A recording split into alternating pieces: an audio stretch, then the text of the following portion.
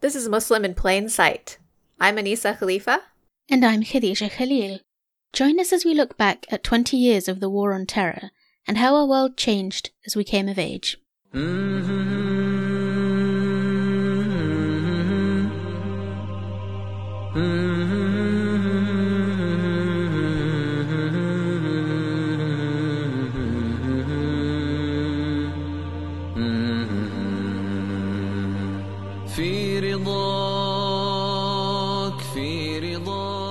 Hi, it's Anisa. For our final interview of the season, we were honored to speak with our brother Mansour Adayfi, former Guantanamo detainee, coordinator for Cage's Guantanamo project, and author. In his unforgettable, haunting memoir, Don't Forget Us Here, he recounts his 14 years of detention, torture, and resistance in the vile prison camps of Guantanamo. I don't think it's at all an understatement to say that everyone needs to read this book. In this interview, Mansour tells us how his living nightmares started, how faith, art, and brotherhood sustained him, and how, amazingly, he's held on to both his sense of humor and his hope for the future. To our listeners and supporters, near and far, known and unknown, thank you for making this incredibly difficult but hugely rewarding project so meaningful. You may have noticed that this episode is a little later than usual. Khadija and I are a bit burnt out from the 8,000 other things we're each juggling in our real lives right now. So please listen, reflect, share this incredible conversation with your friends and family. The two of us are going to take a little break and reconvene after Eid for our final thoughts on the season. Please do send us your thoughts on the season during that time. We'd really love to incorporate them into our finale. You can email us at musliminplainsight@gmail.com or tweet at us at MIPSPod. Ramadan Mubarak, and we hope you all have a blessed Eid. And one last thing before we jump in, a heads up that this episode contains descriptions of violence and some strong language. السلام عليكم ورحمة الله وبركاته. حياكم الله أهلا وسهلا ومرحبا. حبا باللي جاء يا مرحبا باللي جاء حبا باللي جاء يا مرحبا. That was a beautiful welcome for our listeners. Yes, this is how we used to when a brother came like to the block or came from interrogation or torture or visit, like we would sing for collectively in a block. Imagine 100, like in the block, each block had like 48 brothers. Sometimes 3 blocks would sing collectively. It was like a thunder. حبا باللي جاء يا مرحبا. It was the guards were like at us, why are you so happy? I said, well, we are here. And it was, especially at that tough time, you know, it was really tough and hard when they like took the brothers for torture. So any of the brothers would leave the block, we would sing for him also. روح مع السلامة الله يزيدك أمن وسلامة روح مع السلامة الله يزيدك أمن وسلامة. Sometimes the guards would either push at the brother or sometimes they were still like dancing. So it was mercy from Allah subhanahu wa ta'ala to have this kind of attitude and at that really hard, difficult time and place that make us who we are. So now I can let you to start basically. Bismillah. Thank you. So firstly, wa alaikum assalam wa rahmatullahi wa barakatuh. Thank you so much for joining us. It's truly an honor to have you on our podcast. We've actually been wanting to invite you on since we started like planning this in August, but we were thinking like we need to read his book first. You know, we didn't want to just bring you on without being prepared. And, you know, we just passed the 20th anniversary of the opening of Guantanamo Bay. So we thought this would be a good timing because I know you're sharing your story because, of course, like we need to shut this down and it's unbelievable that it's still open. So before we get into all of that, could you introduce yourself to our listeners? Hey, assalamu alaikum wa rahmatullahi wa barakatuh. I am Mansour Adayfi, a former Guantanamo detainee. And I am from Yemen, you know, the country of love and happiness. One of the things that Khadija and I discussed, like, as we were preparing for this interview is just that, like, we're very passionate about, like, helping you share your story whatever we can do, with our small platform. But at the same time, like, we just want to talk about what you're comfortable talking about. So, feel free to go into as much detail or as little detail. Like, it's such a painful story, but at the same time, like, we're here for you. So. Okay, don't worry about painful. Leave the painful for me. Just enjoy yourself. Ask any questions. Focus on the things that matter, because I'm going to talk. I'm a very talkative person. Whenever you want to stop me, just stop me. So basically, yes. Okay. Another thing also that we didn't realize until, I guess, 2 hours ago when you tweeted this, is that today, the day that we're recording, is the day that 20 years ago you were sent to Camp X-Ray. Yeah, this is my birthday at Guantanamo. So, I mean, even more, like, the honor of being with you, with our brother today, that's really... Yeah, my heart is beating very fast. Would you mind sharing a little bit about that day with us? Yeah, basically, before we jump to that day, I would like to say something. I was only 18 years old when I left Yemen. I was like, really like other kid, I grew up in a very conservative family in a tribe society. One family, but like have like different tribes. My father was the head of the tribe, and being the son of the head of the tribe, it is like, you're very strict behavior, the way you behave, the way you talk, and so on. When I finished my secondary school, we didn't have high school in my village, so I have to go to the city with my aunt to live there and finish my high school. The first time I arrived at the city, it was like night, and when you come to the capital Sana'a, when we arrived, it was like, you can see it's in the mountain. We come from above. It's like then start going down. The first time I took the glimpse at the lot of light, I was like, I grabbed the window. I was like, wow, whoa, whoa, like, and everyone that can look at me. Is this first time? They said yes. Then like people just look at me and laugh. I didn't care because they were so beautiful. In the village, we use only those lantern. We didn't have electricity or running water or nothing, or TV, nothing. It just, it's dark. It's dark. We study at night on the old lantern. So when I get to the city, it's like newborn. When I arrived there, cars, people, buildings, a lot. Like even my mind couldn't even process what was going on there. When I arrived at my aunt, I wanted to go out. I was checking everything in the home. The kitchen, the toilet, the electricity, everything. Right. Like, Mansour, calm down. I said, no, just playing. Because everything is different, isn't it? Everything is different thing. And you also like, even the TV, turn it off and on. My aunt like, let him have his time. So then when we went to the restaurant, I was going to in the city, talking to everyone, going to the stores, asking, reading, like, oh, it was so crazy. It was the new world for you. Yes, it was like a new world, and it was a beautiful world. At the same time, like when you come from village, you have this kind of like really innocent and kind. And all that you live by your tribe code, honor, integrity, honesty, courage, sacrifice, love, respect, and so on. This is who I was and who I am now. I finished my high school. I was like a very curious person. I used to study in high school, study also in Islamic Institute with the Sheikh Maqbar Rahmatullah alayh. And I work with like the foreign student affair, helping the foreign student like in their issues, visa, passport, and so on. Then when I finished my high school, I wanted to study computer science. I was fascinated by the computer guy. So I used to save money when I start working some jobs, and I used to save money to take. I took one course in computer with like DOS at that time, very old. I never went to the internet. Just I went sit in front of the big computer, turn it off and on, and like it's like magic. Yeah. This is what I want in my life. Like, it's your first time, and learning, spending a lot time like my class, and let's stay there. And the teacher was like, Mansour, your time. I said, nobody is here, Mansour, but like I said, just a little more. I used to take the paper and memorize everything there.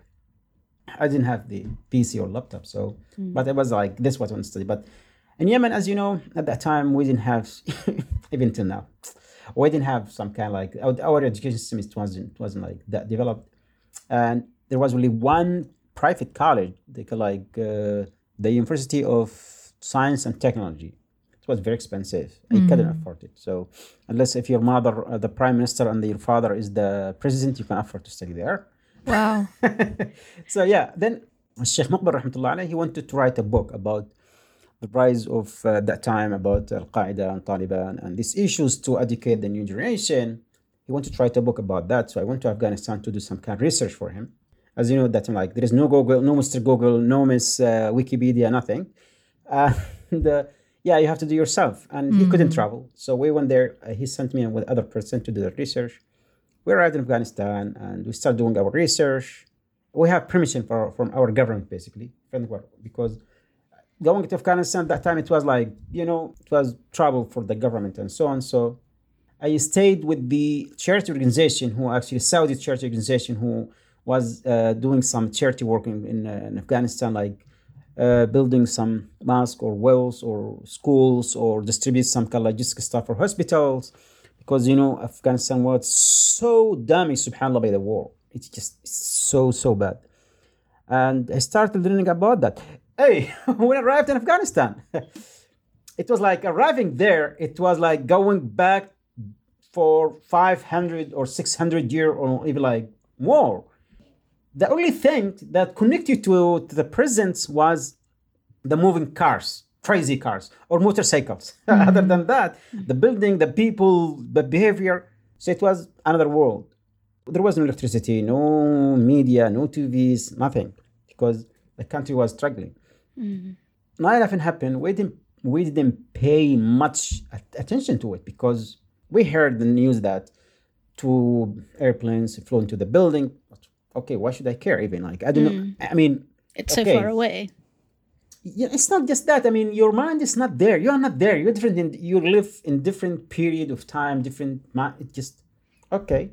Then the head of the charity organization said we have to liquidate everything and leave. They get instructions from Saudi Arabia. Everything should be you should liquidate everything and leave. My friend who worked in the charity organization said, Mansour, this is our last trip to go to Qunduz to deliver the stuff. You know, there was like a lot of medicine, blankets, and logistic stuff. And this is where we're going to leave. In the road, we were ambushed by one of the warlord. He wasn't interested in our car. We have like the charity cars were Toyota, really beautiful new blue car. And we were ambushed. Then they knew the car because they always let charity come there and help everyone, and they know. So at the beginning they said, okay, we're going to let you go. Then we were sold from one warlord to another. The second one started negotiating for ransom with the charity organization, the head of the charity organization. Then when American came to Afghanistan, they started through pamphlet, what they call it, or flyers, offering a large bounty of money. Anyone who bring any foreigners. So we were sold to the Americans. Now my journey began. So I was sold to the CIA, taken to the black site, where I spent around 3 months. I don't want to go in that dark tunnel, not now. So because it's not about that. I was tortured, accused to be in middle-aged Egyptian Al-Qaeda commander, 9/11 insider, the general of 55th Brigade. Wow. Tortured 24 hours. You cannot sleep. They give you 2 hours sleep or 3 hours sleep, but in different time. Like no food. Every other day you have like, they put some rice in your mouth. It's just crazy. I admit to everything. Like, yeah, I am whatever you want. Torture, you cannot You use would. it. So you cannot. Of course. But the problem was giving the details, which I didn't have. You know? Yeah, you can say whatever you want, but the problem, you cannot make something you didn't have, basically. Anyway, then I was taken to prison, Kandahar prison. And from there, again, the interrogation started again. The first time I arrived, they took me to a tent. It was naked, of course. Sorry for this word. And they said, you have to sign that you, on the paper, that Americans have a right to kill you if you try to flee or escape. I said, what? I'm not going to sign. Of course I will try to escape. Yeah. And we spent like 45 minutes or an hour, like, tried to force me. I refused. I said, I'm not going to sign. And they were beating me. They were like, we're going to your clothes. I said, no, I'm not going to sign. They, put the pen like in my hand, like they sign it with this. I said, okay, that doesn't count. So this is one of the crazy things I always love, remember it and laugh. It was hard, but it's just so stupid. I mean, then before we jump to Guantanamo, I would like to pause here for a second. And, we usually talk and focus on 9/11, Guantanamo, but we need to focus on something else. Why 9/11 happened in the first place? Why? And to understand this, we should look back to where the problem started in Afghanistan, 1980s, when the Soviet Union invaded Afghanistan. At that time, as Mujahideen fought against the Soviet Union, American help, because it was in their best interest, helped the Mujahideen, they helped Saudi Arabia and other countries, and the logistics. We know the story. So, the United States actually involved in Afghanistan since the 1980s. The 1990s, the Soviet Union, collapsed. So then Afghanistan went to indeed a civil war between the warlords. Al-Qaeda emerged. Qaeda migrated to Sudan, then back to Afghanistan. The CIA, the Pakistan intelligence, the Saudi, the Egyptian, all were like torturing Al-Qaeda members, kidnapping them, killing them, assassinating them. So the war was actually between one state and one man. So to understand why 9/11 happened in the first place. 9/11 happened because as a result of the failure of American foreign policy, in simple words. The conflict or the fight or whatever you call it started between Osama bin Laden and United States. They were kidnapping and eliminating, assassinating his friends, his brother, his commanders, wherever. And he started attacking them in different countries, in Saudi Arabia, in Africa, and elsewhere. That led to 9/11, basically. Would you say that the invasion of Afghanistan after 9/11 was a political move or an emotional move? We're going to get to that. So basically, in the 1990s, when the Soviet Union collapsed, many countries start calling for the disintegration also of the NATO, because it was created in the first place to counter the Soviet Union, right? Americans, they were looking for a new enemy. Because imagine if the NATO collapse, who's going to lose? Because Americans, imagine, millions will go back contractors. They lose their strategic places in different parts of the world. They will lose a lot of forces. They wouldn't have the reason to be there anymore. Yes, yeah. So basically, what they did, they need to create some kind of enemy and threat to create fear in people's hearts that make them, okay, we need you to stay. And the world, all Muslims and non-Muslims, the whole world were witnessing the fight between the United States and Osama bin Laden. Simple as that. And, we didn't hear the word terrorism. It didn't exist. So even when I was in Afghanistan, when I was doing my research, the people who were in Afghanistan, they weren't Al-Qaeda or Taliban. They were people who have a normal life, people who fled their country because there is a lot of injustice, oppression, as you know, in the Muslim countries, in Arab countries. Some of the people who were lucky lived to the Europe, Canada, United States and lived their lives. Some of them, they couldn't. They lived to Pakistan, Afghanistan, and so on.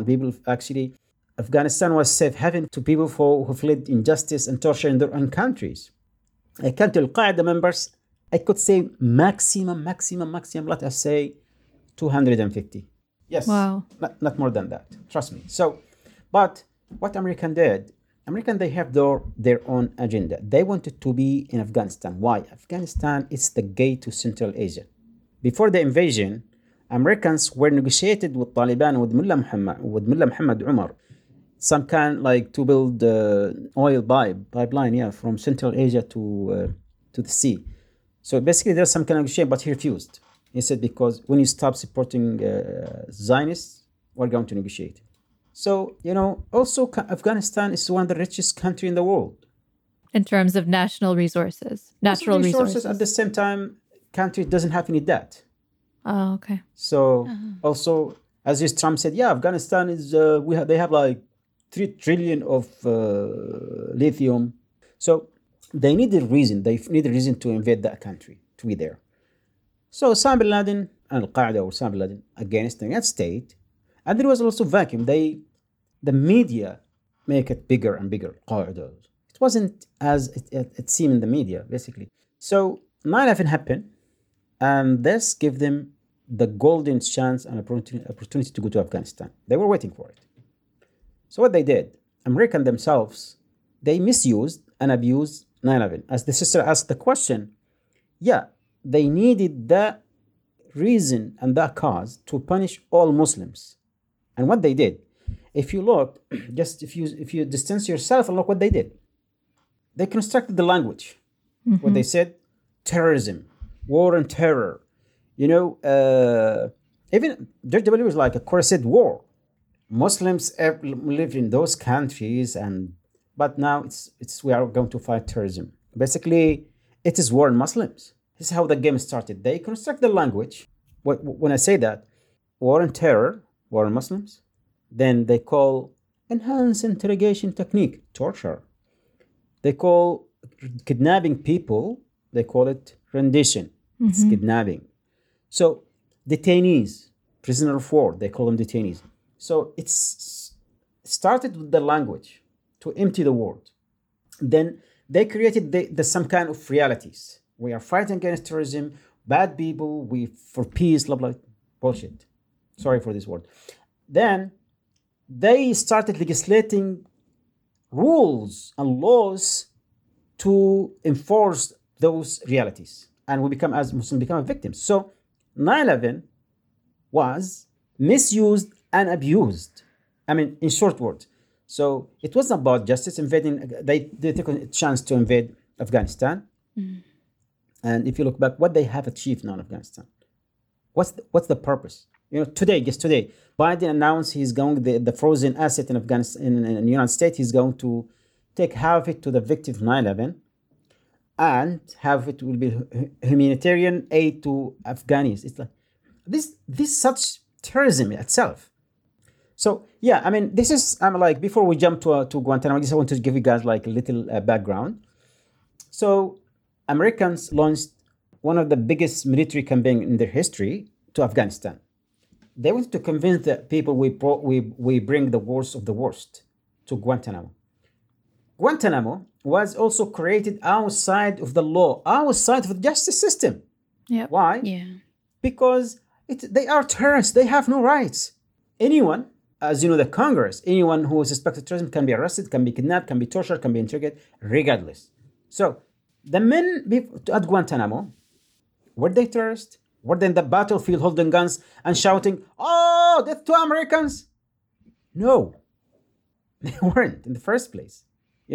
At Guantanamo, there was like around 800 men from like 15 nationalities, over 20 languages spoken. The youngest was 3 months old. The oldest was 105 years old. All kind of people. You have engineers, doctors, nurses, journalists. You have spies. You have a team who was sent to assassinate Osama bin Laden. You have me there. You have all kind of people. You have chefs. You have mafias.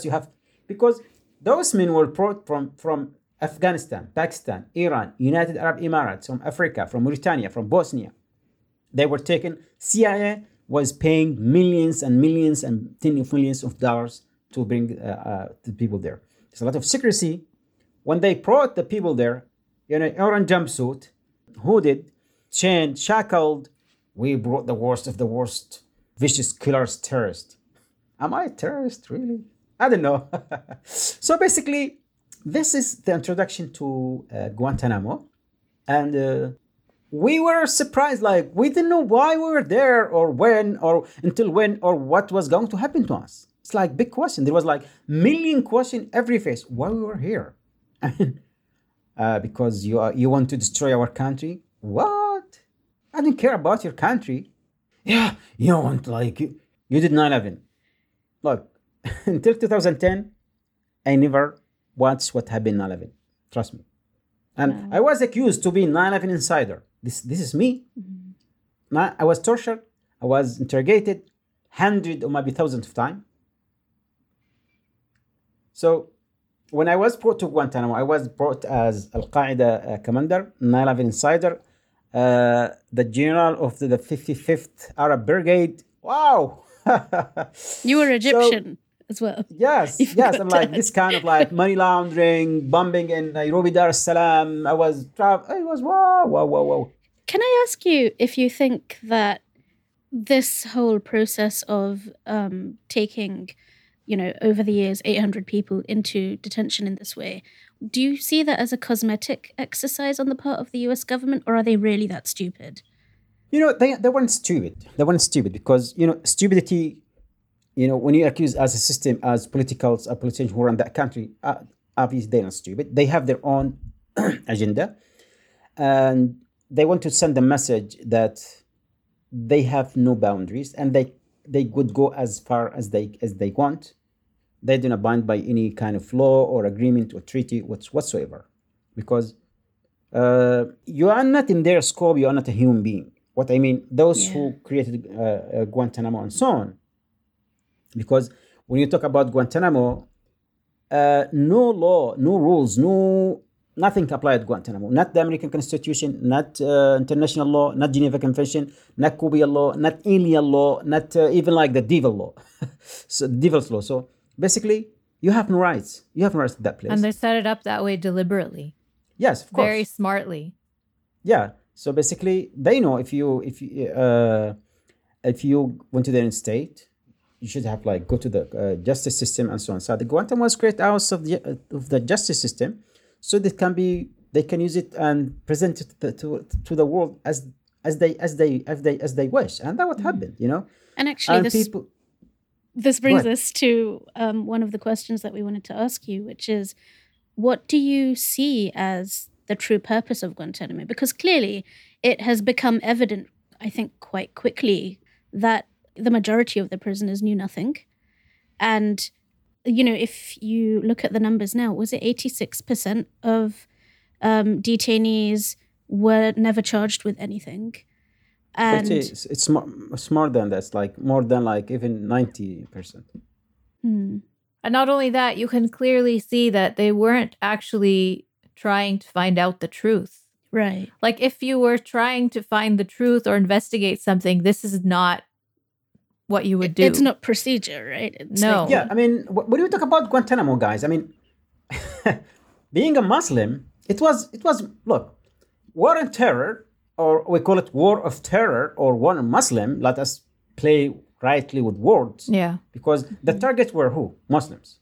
Of course. It has two sites, international sites, where they deploy military, army, drones, assassination, killing, bombs, wherever. Then you have the domestic side, which is targeting Muslim minorities within those countries. Being a Muslim, you will be harassed, you will be searched, you will be surveyed, you will be, wherever you go. It is by default, after 9/11, every Muslim is a terrorist, by default. This is the way it is. And sometimes they made you feel that being a Muslim is like a crime. Mm-hmm. Yeah. And especially when I was talking to young people who either born after 9/11 or when they were young, they struggle, Some of them try to hide their identity because the more evidently Muslim you are, the more criminal you appear. When we talk about why what they call terrorism happens in the first place, recently I watched a film called Jihad Rehab, one of the American filmmakers. It was really bad. I heard about that. Oh my God. So basically, they focus on these people who were tortured in Guantanamo. They went to a rehab center in Saudi Arabia. They were forced to admit that they were, fighters and so on. So you forgot in the first place why, let us say, terrorism happened in the first place. You forget the invasion of Afghanistan to Iraq. This area is actually interrelated, interconnected. They have a lot in common: religion, faith, language, tradition, customs. When you start messing around, of course, people will react. And the environment will define the reaction as resistance, whether you call it jihad, you call it resistance, you call it whatever.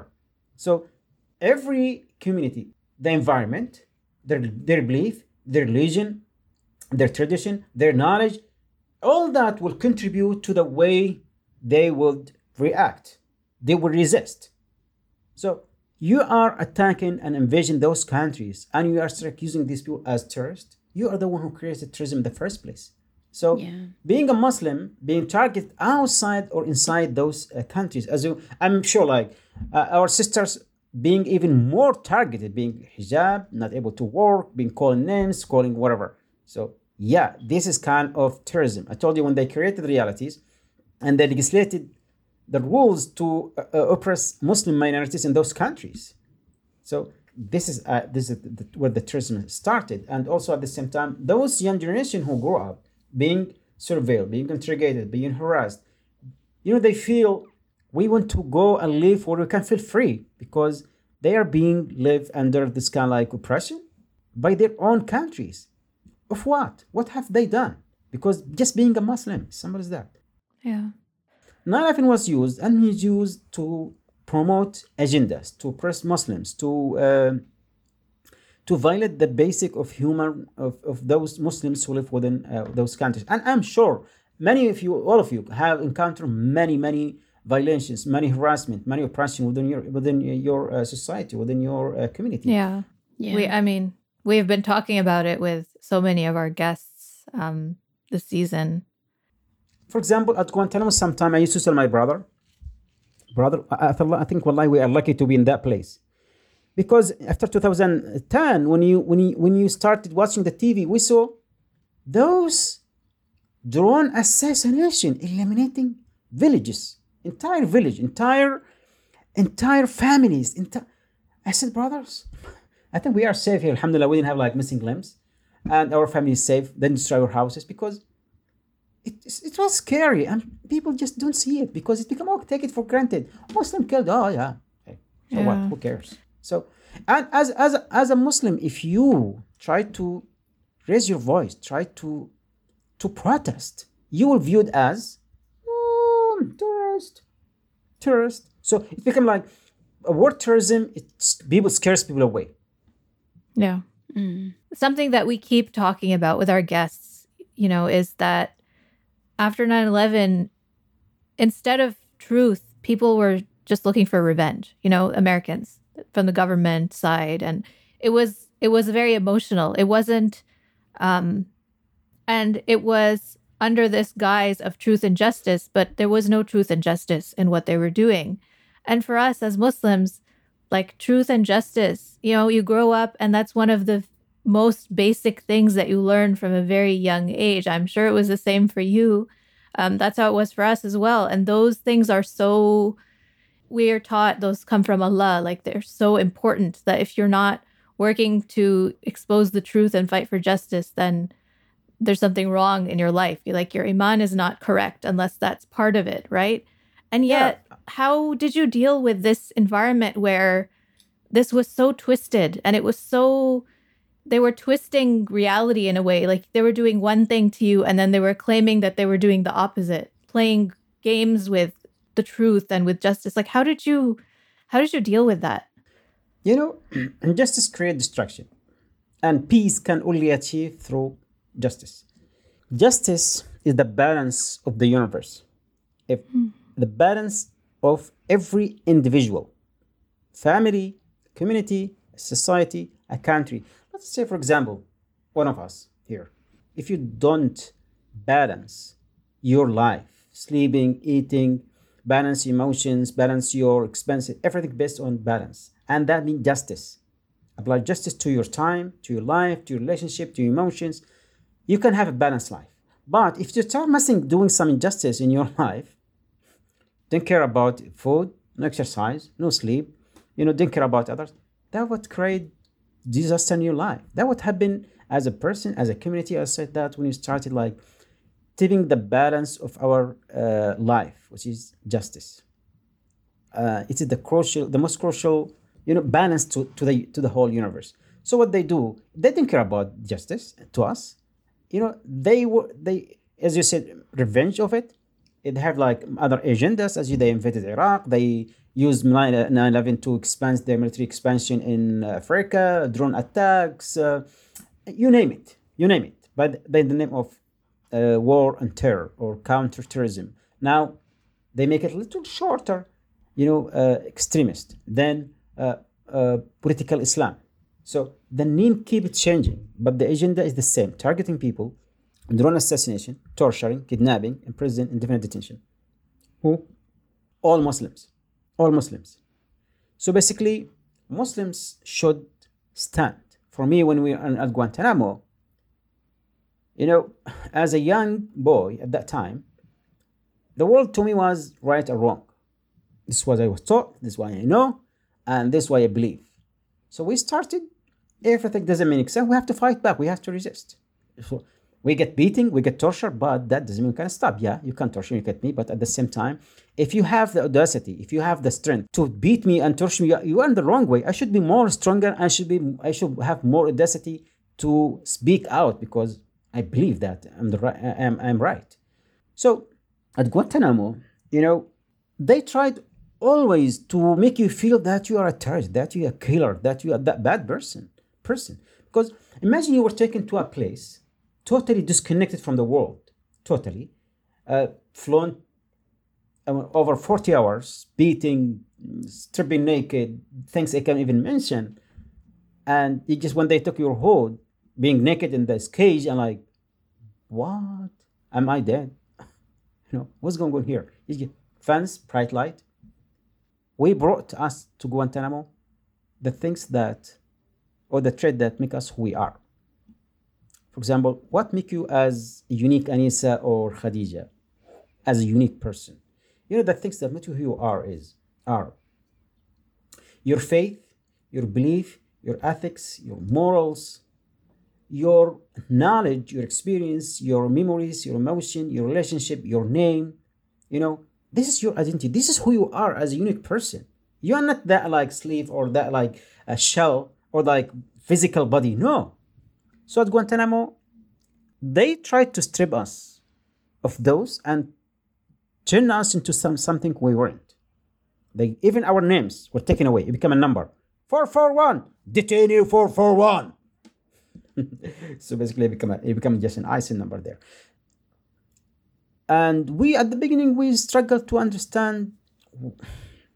We didn't know we were. We didn't know how to react because it was a lot of difficulties. In a place, it's not like Guantanamo was unique because it's not like any other prison. Because other prison, there is like systematic prison, there is rules, there is grounds, But at Guantanamo, everything was new.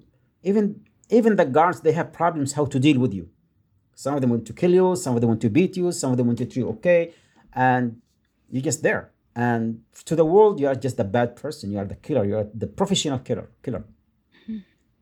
Also, as brothers and prisoners, we didn't know each other. We didn't have a shared life because how you connect to Khadija? She is your friend. She's your sister. You have something in common: knowledge, experience, job, whatever. But at Guantanamo, we didn't have even that. We were all Muslims, alhamdulillah. But we didn't know shared life. That's the fact. And there's also over 50 nationalities, over 20 languages spoken. There was fear.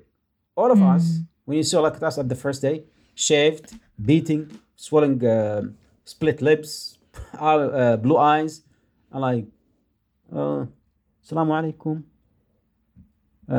كيف حالك؟ سلام الشيء. Like, oh, what? Afghanistan. Assalamu alaikum. Yeah. Denmark, Germany, Pakistan, Iran, Saudi Arabia.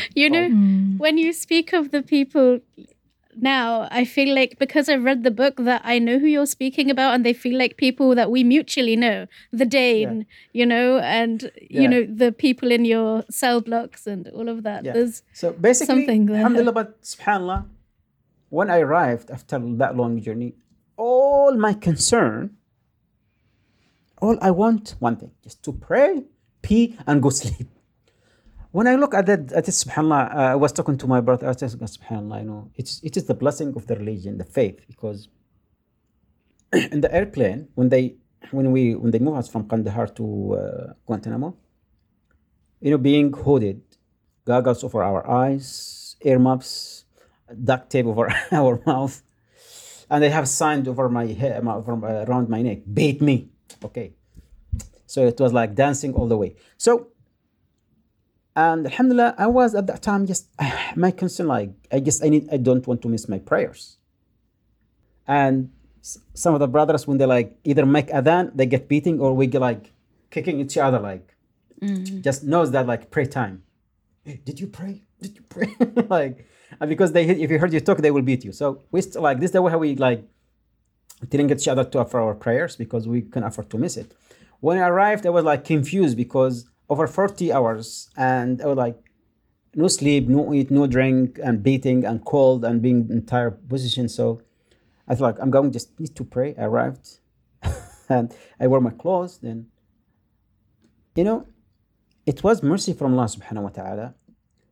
I wasn't thinking about the beating or the jail where I was distracted. Just need to pray. And when you look at that, it was blessing from Allah subhanahu wa ta'ala. Why? Imagine you engage your mind in those what happened to you all the way. You cannot handle it. Yeah. Trust me, you can't. And there is some prisoners or detainees who actually don't pray. They were in shock. They get mentally affected. Focus on something other than that your situation, it take you away. Yeah. Like when it's like, when I arrived in like brothers, because we didn't use like without mustache, without beard, without even like eyebrow, without nothing. Like, where's Mecca? Take to Mecca. Mecca. Shut up! Shut the fuck up! Oh, brother. So there is a sea, and there's a sea here. So where are we? Bahrain, Oman. No. India. Why come? In the pool, made in India. Oh, but where is Mecca? It's my night, or bright light. So, so they like, Allahu Akbar, Allahu Akbar. Shut up! Wow! Then the guards, FC team, they can beat me. Like, I was like, what's wrong with these people? I'm making adhan to pray. I get beaten. Like, it was a mess with the brothers, bleeding. And anyway, we make like adhan, like Allahu Akbar, Allahu Akbar. They want to get like beating and stuff like that. So pray, and again I get beaten. It was like everything just respond with force. They want to tame you, like, basically. So we play in different direction. It was sad.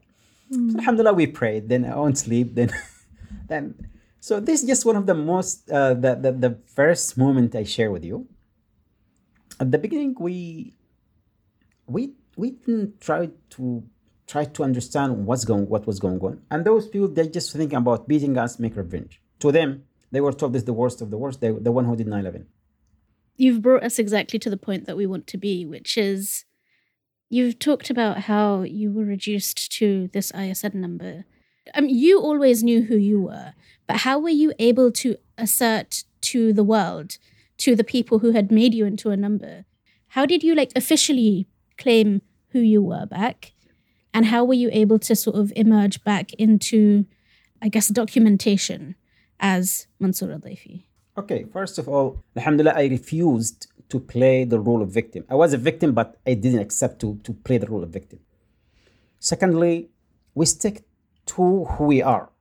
As I told you, the things that make you who you are, your belief, your faith, your morals, your ethics, whatever I mentioned before, your knowledge, your experience, and those are the things that help us to survive. The more you feed those traits, the more you become lift you up.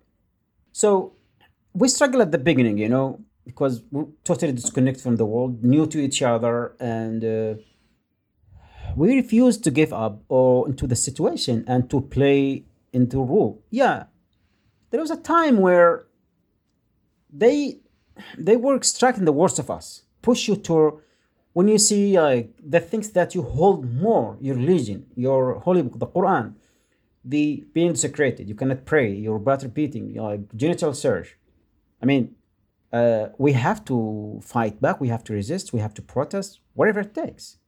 They will also find a way to control us, a way to provoke us, a way to, because when you live there, they know when they mess with the Quran, it's like everyone problem now. So, okay, now if we need to create a problem, we just do it. So that happened over and over again. By the end of 2002, when General Jeffrey Miller arrived, Jeffrey Miller, I think you all know him, the one who tortured prisoners in Iraq and Abu Ghraib, and he started at Guantanamo, and he's the first one who started constructing developing enhanced interrogation technique. So when he arrived, Guantanamo took a new turn, which is turned into a military lab. They were experimenting in Guantanamo because from a military perspective, we are going to go to war with terrorists for the next 50, 100 years. So we need to sample to study how these people, what kind of people. So they started experimenting on us at Guantanamo. Interrogation, extract information, what makes you angry, what makes you happy, how to negotiate, how to talk, how you behave, and so on. And that until that day. And that was supervised by psychologists, by experts, by advisors, and so on.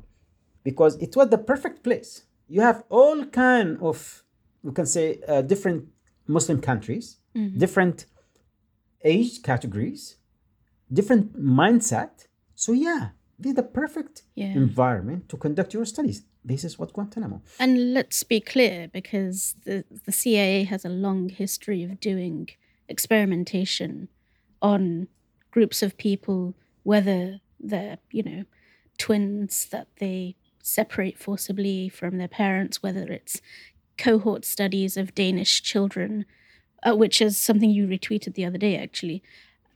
They do have a long history of being extremely opportunistic about turning every possible situation into these sort of labs. Yeah, it's just disgusting. Yeah, I mean, it's not new for them. So as I told you, that's what Guantanamo turned into. Even if you just now Google Guantanamo report, Seton Hall University, it's a whole report. Part of it is like Guantanamo, America's Battle Lab. It's like 84 pages. You read it, you can see how they turn Guantanamo into like experimenting lab. So I'm not just making up stuff. I'm talking about those institutes who do the research and reports. So living in Guantanamo, we went through stages. I'm talking about myself, anger, hate, grudge, fear. It's like stage by stage. And I was just reacting. All of us, we just were reacting to whatever they threw at us, because you were young. You don't know what to expect. You don't know how to behave. You don't know these people. Like, you just keep react. And alhamdulillah, as Muslims, we are, by our religion, instructed not to hold any grudge or hate, because we believe that everyone is Allah subhanahu wa ta'ala creation. But we dislike the bad deeds. We didn't hate people. We didn't hate Americans. Like, even the guards, you hate America. Like, we didn't hate you. Because if we hate you, that means we are violating our own Islamic teaching, because you are the creation of Allah subhanahu wa ta'ala. And that's it. And like, they didn't believe us. I said, we didn't hate you. And alhamdulillah, our behavior at Guantanamo, many guards convert to Islam, male and females. As a human being, I went through stages, but alhamdulillah, I refused to imprison myself in those kind of emotions. But at the same time, I'm hurt, of course, because I'm a human being, and I learned a lot. Alhamdulillah, I found peaceful with myself. I made peaceful with Guantanamo, because it was, for me, if it is written by Allah subhanahu wa ta'ala, alhamdulillah, that as Muslim, and that killed him actually. When we say, alhamdulillah, your faith in my hand. Really? No. And that was the one thing that they didn't have power over. Yeah, I mean, imagine they took Afghani guy who took us sometime. You are under our thumb. You control, like, yeah, but Allah controls everything. Where is Allah? I mean, like, Allah is controlling you. One day, I already said that before. One of the interrogators, he came, we knew who you are. Your file is on our Mr. George W. Bush desk. You will never leave Guantanamo. Your fate seal. For me, alhamdulillah, as a Muslim, I'd like study Aqidah and so on. I told him, okay. At that time I was so young. I told him, you know what? Can I ask you a question? If your George W. Bush get diarrhea, do you think he will be able to control his asshole? He said, no. I said, how he can control my life? So, what are you talking about? Like, for him, this is social. I said, no. Everything in the hand of Allah subhanahu wa ta'ala. One day I had an interrogator, he was threatening me. He wanted me to admit to some Al-Qaeda stuff, like whatever, about Osama bin Laden and others. And he was making a lot of threats. You are going to live here. You will die here. He was, talking a lot of things. So I look at him. I wasn't talking like for 3 days. He just shut my mouth. Yes. And that they used to like beat us, strip us naked, cold water, a lot of things. His wife or his girl, whatever, they should tell me, I'm going to take your ass to the United States to make you my slave, cut your hair, blah, blah, blah. It's like really big hair, crazy. And I looked at him, I said, أقسم بالله العظيم. I swear by Allah subhanahu wa ta'ala. I swear I will leave here and you will see. I was like, I really said like strong tone of voice. I was looking in his eyes. He was shocked and he told me, who the fuck are you working for? Because the conviction scares them, doesn't it? Yeah, and I told him, honestly, I told him I work for Allah subhanahu wa ta'ala. I was punished for like 3 months in solitary confinement for that. They tried also to test your belief. Sometimes they will bring interrogator and she will start unbuttoning her shirt. It was so stupid and so silly. We test your belief. Or sometimes, they would put like porn stuff on the wall, or sometimes they would, like things I don't want to even talk about. It's like really disgusting. And playing music, or, they try to break you. SubhanAllah, when you feel that your faith being under attack, you stand to protect it, to fight for it, and to hold to it more. SubhanAllah, I experience what means tawakkul, what means rida, what means, being close to Allah subhanahu, what means ibadah, what means dua. Because nowadays, there is no respect for Allah subhanahu wa ta'ala. People don't know who's Allah subhanahu wa ta'ala. Because our listeners can't see you, I'm just going to describe what you did. Like, let me say, okay, Bismillah. I need a wife, I need money, I need a bank, I need Hey, brother, please, hold your horses. You are talking to Allah subhanahu wa ta'ala, And I start learning how to be disciplined with Allah subhanahu wa ta'ala when you need to ask something. Like, even the way I pray, alhamdulillah, changed. I used to pray, alhamdulillah, but when I sat with myself, am I satisfied with this prayer? Whom I am standing before? So, alhamdulillah, pray, fasting. When you pray now, you see the prayers, like slowly, like reciting also ayah by ayah, knowing what are you saying. It's not just something you're doing it. So you start actually correcting your behavior, because alhamdulillah, our faith come to organize a person and organize the relationship with yourself, with your creator, with yourself, with your family, with your community, and with your environment. If you look at it, this is the way it is. When you live in this hardship, it really, you come, okay, now I need to do something properly. I need to do it in the right way. And alhamdulillah, I could feel at Guantanamo there was some kind of, it was beyond our capabilities or abilities to survive, or to be honest with you. I'm not going to lie to you. It wasn't our strength or our smart. No. It was Allah subhanahu wa ta'ala, mercy from Allah subhanahu wa ta'ala. There was tranquility in every heart. Because now when I think about it, I say, how I spent 7 years or 8 years in solitary confinement? Sometimes wallahi naked, no clothes. We were laughing. So how are you? How we survive? It's Allah subhanahu wa ta'ala. Alhamdulillah. Yeah. I'm very grateful to Allah subhanahu wa ta'ala. Without him, I wouldn't be talking to you today. And as you see me today, I'm a little crazy, I know, but in a good way. You brought us back to the core of it, which is that it's really Allah that helps us to get through all of this.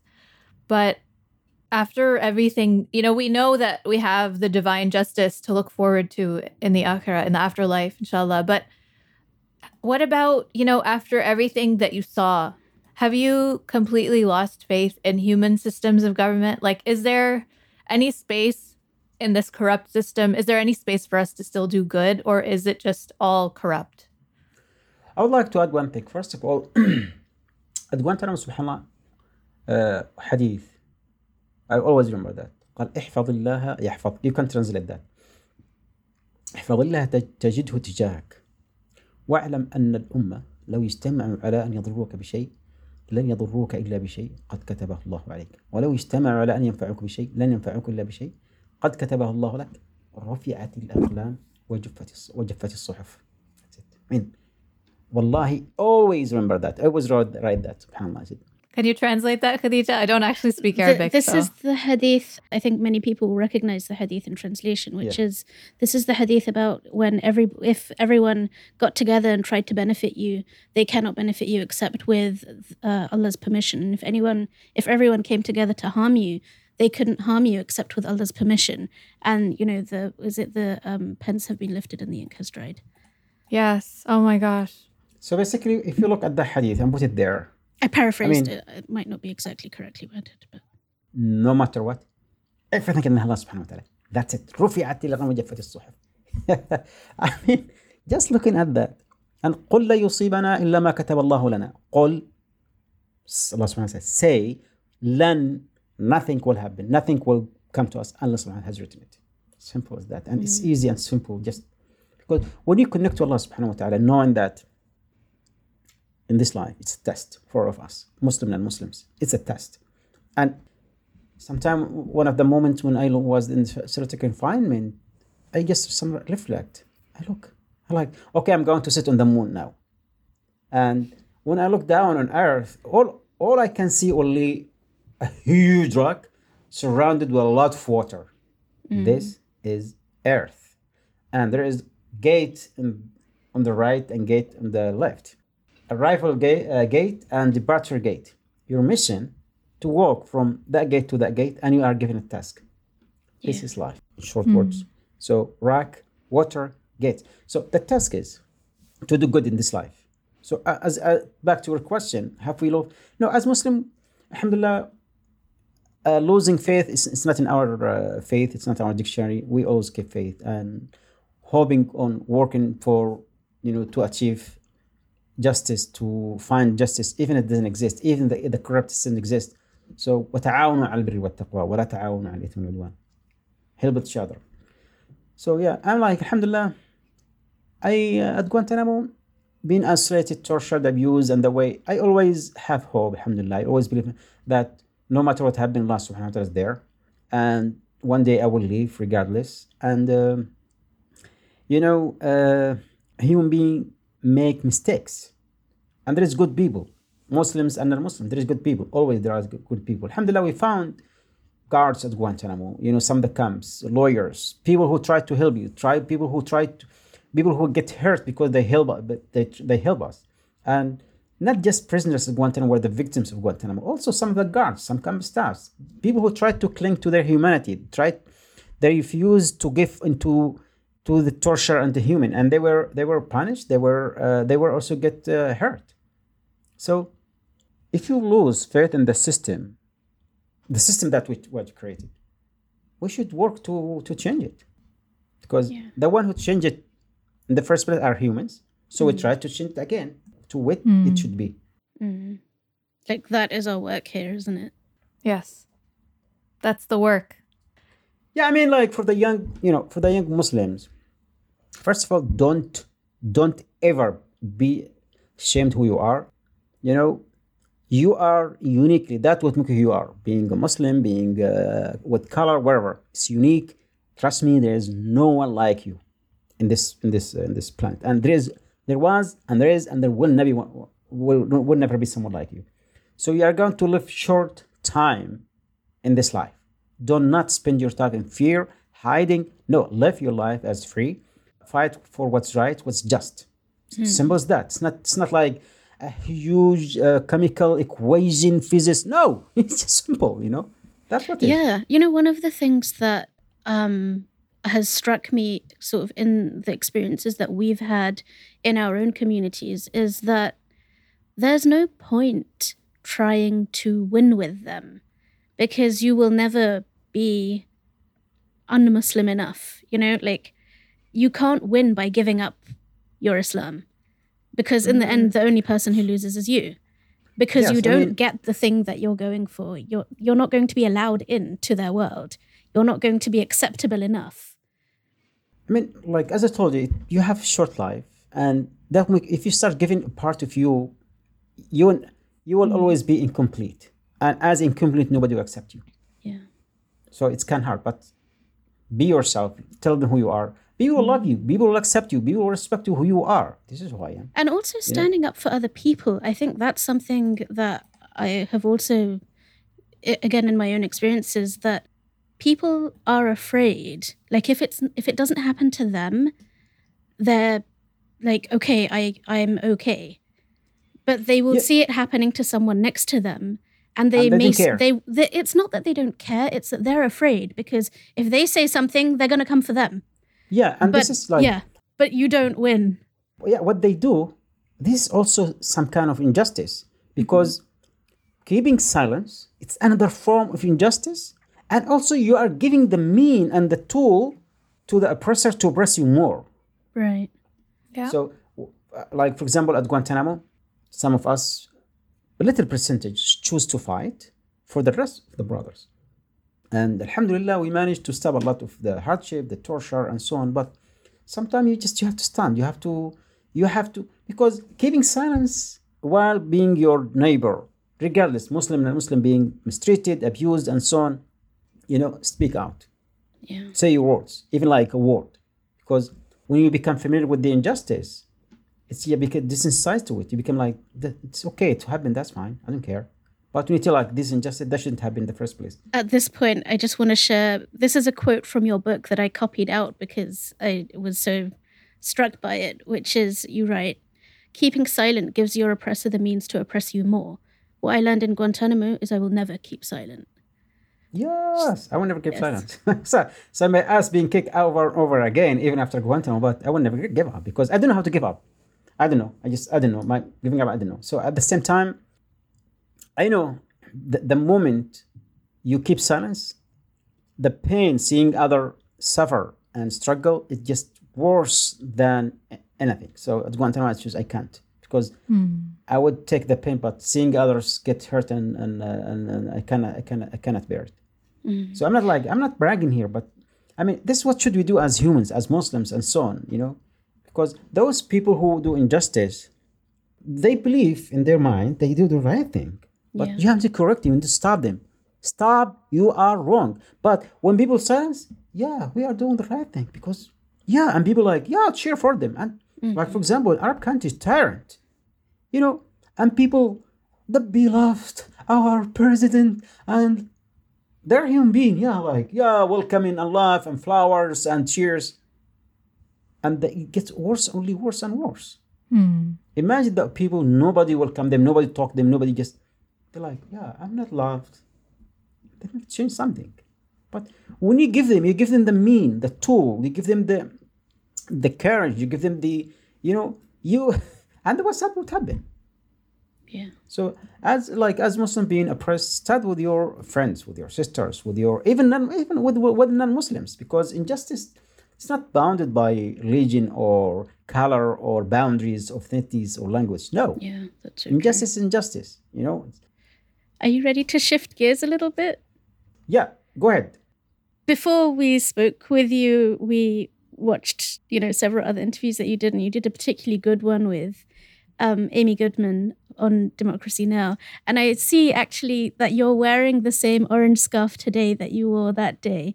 And you told her that you wear that orange, the orange of your Guantanamo jumpsuit, all the time.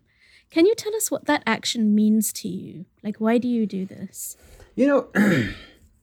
Being at Guantanamo, people afraid. I don't want people to was in Guantanamo. So basically, I was at Guantanamo to show first solidarity with my brothers, to do some justice to that lovely color.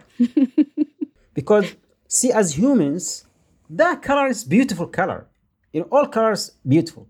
But we make people like orange, just like, No, it's not the problem with the color, it's within us. Who said this color for criminals or terrorists or represent terrorism or whatever? Nobody has a right to say that.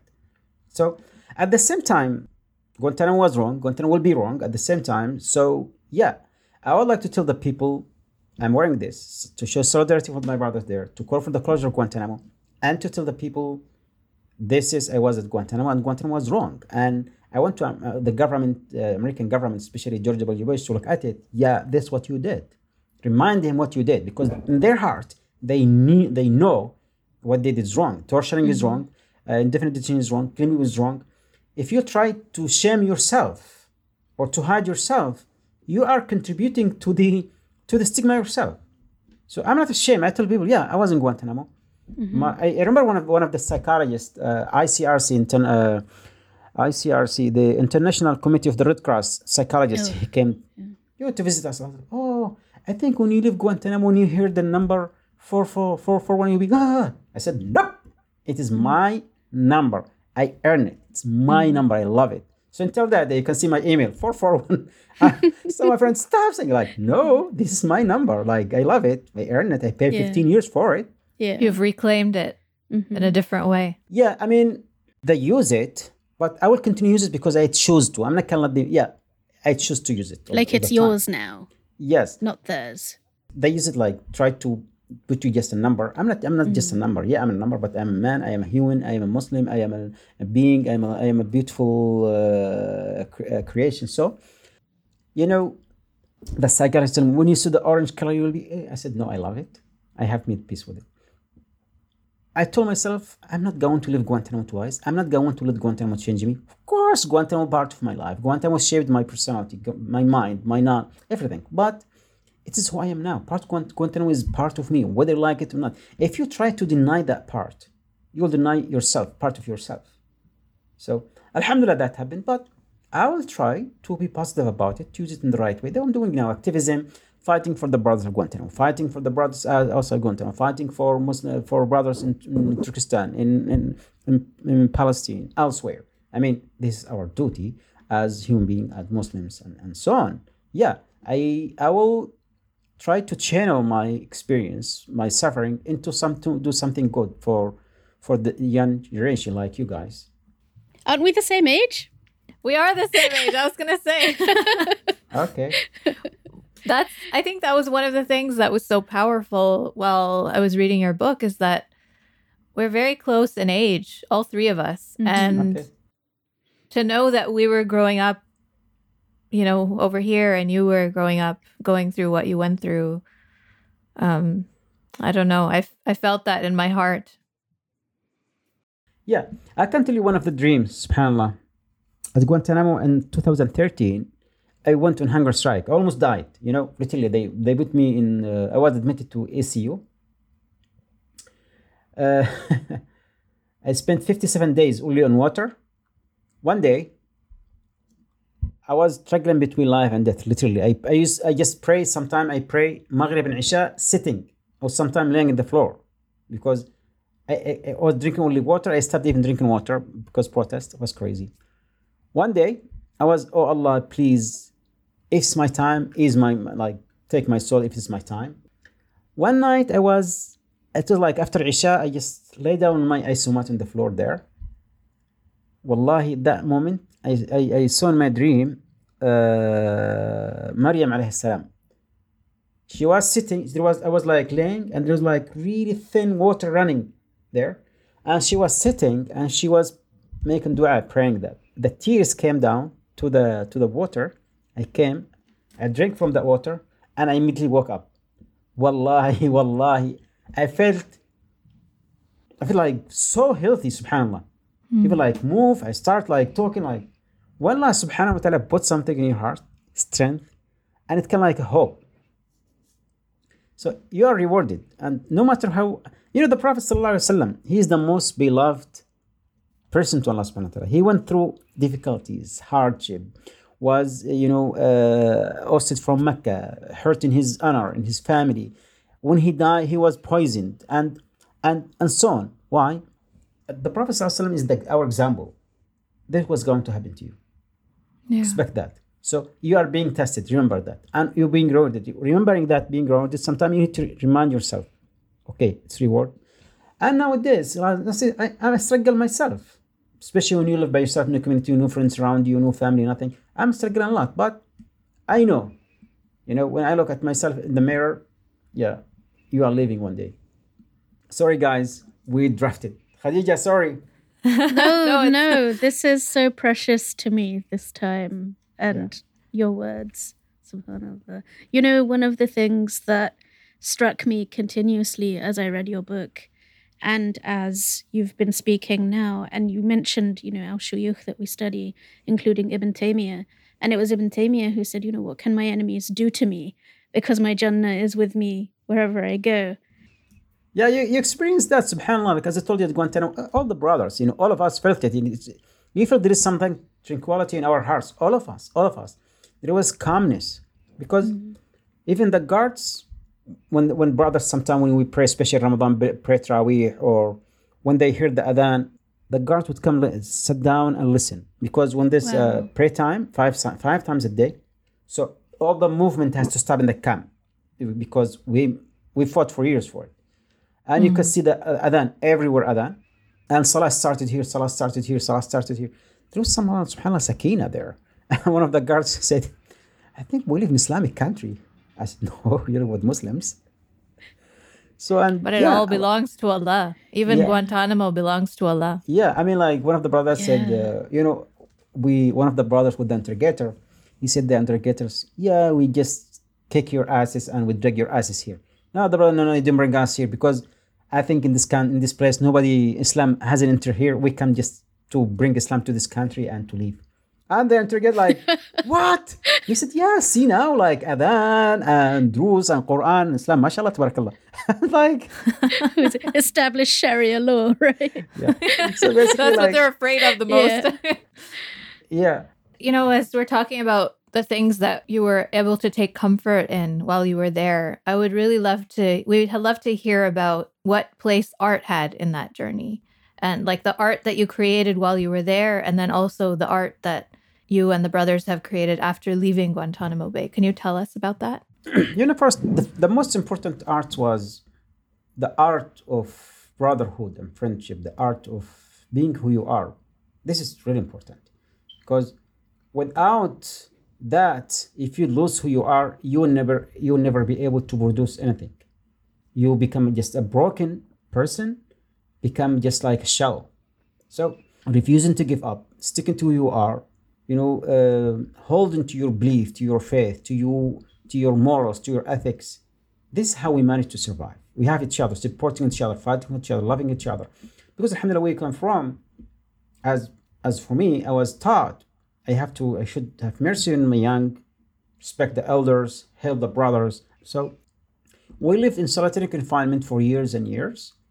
No books, no pens, no materials.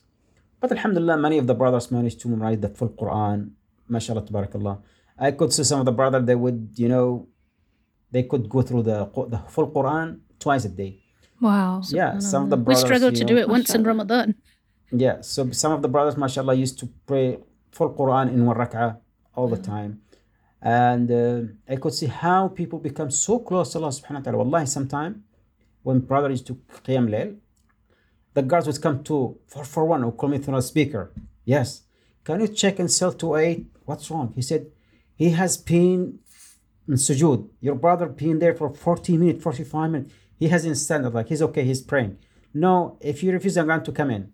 So I would go to the brother, I just check on him, and the brother in sujood, mashallah, for 40, 45 minutes, just in sujood, in ruku' and so on. So when you're being close to Allah subhanahu wa ta'ala, there is really satisfaction, there is some kind of, you see rida. I mean, alhamdulillah ala kulli hal. When Allah gives permission, I will live here. So, being able to become productive there, first of all, as I told you, we fought back, we resist, we protested, we went on hunger strike for years and years to stop the torture, to stop the interrogation, the mistreatment, the desecration of our religion. And, even some of the guards, many of them respected us because, this guys will respect you because you fight for what's right. And what some of the guards did wrong, and we support you. Alhamdulillah, in 2010, when Mr. Obama failed to close the detention, he cowarded to close the Guantanamo and took the Black House. So we negotiate with them. At the beginning of that, before that, they said we didn't negotiate with terrorists. In 2010, alhamdulillah, we sat with 2009. By the end of 2009, we sat with them and we negotiated, because they found that would include the detention. They relaxed the rules. They are smart. They didn't change the rules. They relaxed the rules. So we negotiate with them. We asked to have, first of all, to stop the torture, the interrogation. We need to see some justice to our case. And we asked for family communication, phone calls with our families, letters. Then we asked for TVs, newspaper, books, CDs. We asked for community living, to live together, to pray together, and so on, alhamdulillah. And we asked for classes, either English classes, life skills, or computer classes, or art. So when we asked about art, they said, you guys are terrorists, you didn't have to paint. I said, okay. And we asked the brothers to show them some of the painting, what? Who did this? I said, some of the brothers. So alhamdulillah, we managed to get the art teacher, demanding and asking, fighting back. It was like the golden age. And they were struck and they were shocked. They were surprised by the art we made. It was hard and difficult because going to art class, they made it hard. Going to the art class twice a week, searches. You didn't have enough time. You didn't have enough materials. Some of the paintings will take you 1 month, 2 weeks, 3 weeks, sometimes a year, because you have 45 minutes twice a week or 1 hour. So alhamdulillah, we managed to paint a lot of paintings. And I started also writing I started learning English. When I started speaking English, one of the camp officers said, 441, we have enough of you without speaking English. Now we speak English, you can't drive us crazy. So yes, I started learning English, alhamdulillah. I wrote my first book. It was taken in 2013. Oh, it was hard and difficult. They confiscated my first book in 2013. Oh. We're going to come back to that later. Alhamdulillah, then when brothers start painting to think they miss most. But, being in jail or being at Guantanamo or someone who entered jail, the more you stay, the more you are distanced from your previous life. From memories, from families, from emotion, from relationship, from everything. This is the fact. Yeah.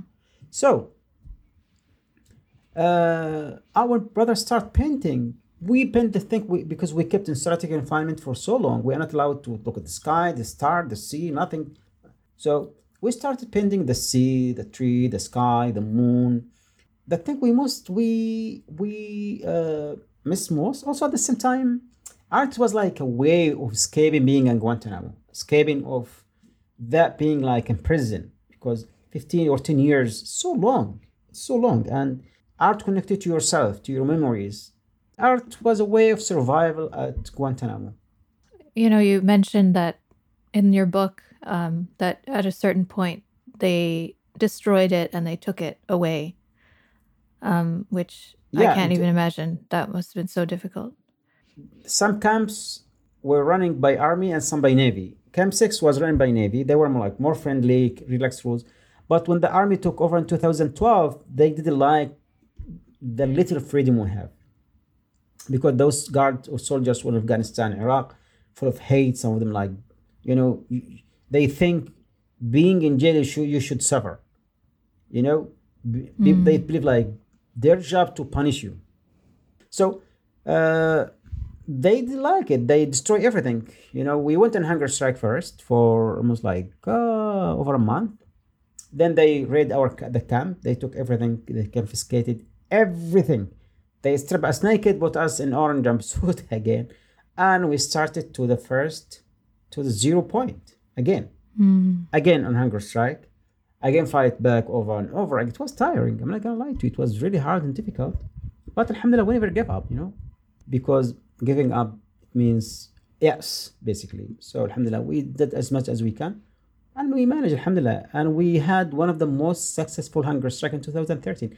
They took everything, but we won. And I told my brother, sometime in order to win, you have to lose everything. You have to lose everything, and this is winning. And we won, alhamdulillah. They took my draft. They took the painting. They destroyed a lot of things. If you read the book, but it was only 2 years. And we created even better, alhamdulillah. I wrote my book. They confiscated 2 drafts. Wow. And I wrote another book in 2015. And I wrote that book I wrote at Guantanamo. I used to go to the classroom, I would chain and shackle to the floor. I write it as legal letters to my lawyer. And every week I would send a chunk of letters. So this is the way I managed to get my book out. And this is just our life. And there's like a huge gap in your life, like 15 years. Now I still like feel physically old, but mentally I'm just like 20, 23. I'm sorry. I feel like that too, Brother Mansoor. Yes. So basically, Even the rest of us are like that. yeah, I feel Your even maturity like, just stops at a it's like certain you're not point. mature enough. You're like laughing. So it's like you feel like I said, so what? So what? What do you mean, like to be like serious? Like I said that. I mean, this is just stupidity. I am who I am. I'm like I like myself. Alhamdulillah, being because as you see now, like a sense of humor. Because at Guantanamo, all of us develop some kind of sense of humor. All of us, and it became like one of my nature, laughing and just. Well, if you take the thing seriously, you'll just destroy yourself. Yeah. Yeah. If you take every single thing, just take it easy, because alhamdulillah, we are given every day, new time. You can see the sun, we are given like day every day. That means start over. You can start over and over. Continue. If you fail, start over. So appreciate every single day in your life. Alhamdulillah. Yeah, this is part of our life, being hard, difficulties, hardship, and so on. But that doesn't mean we have to focus on that. Just keep moving. Be flexible. Do your things. Do your priorities. Praying, fasting, work on yourself, closing to Allah subhanahu wa ta'ala, loving yourself, loving your family, your neighbors. And it's not the end of the world if you didn't get your ice cream today, or you didn't get your new shoes, or you didn't find a new job. Tomorrow, there is always tomorrow. Alhamdulillah. Alhamdulillah. So in 2016, they did let you out, and you're here's the actually crazy thing. joining us from Serbia. Yeah. So basically, when they brought me to Guantanamo, Al-Qaeda commander, Nalabi insider, the general of the 55th Brigade. Wow. Then I just reverse after 2010, and they changed of that. They said, no, you are not that person. We need to start over. I said, no. I am Al-Qaeda commander. I am Nalabi insider, Osama bin Laden, my friend. I am that bad. No, don't say that. I said, what's wrong with you? You kicked my ass in the black side for the last 10 years. Don't say that. I'm going to say that. They brought the psychologist, tried to convince me that I'm not that person anymore. They went to my brothers, like, talk to your 441, please tell him to stop, because he is living in some kind of like mental status, he delusional, I don't know what that, like crazy phrases. I said, no. I am that person now. You admit me who I am. I'm not going to give up. I am a general. I have ranks. Everyone should listen to me. So, in the report, they said it is actually unclear if he actually joined Al-Qaeda. And none of Al-Qaeda members or Al-Qaeda leaders identify a member of Al-Qaeda.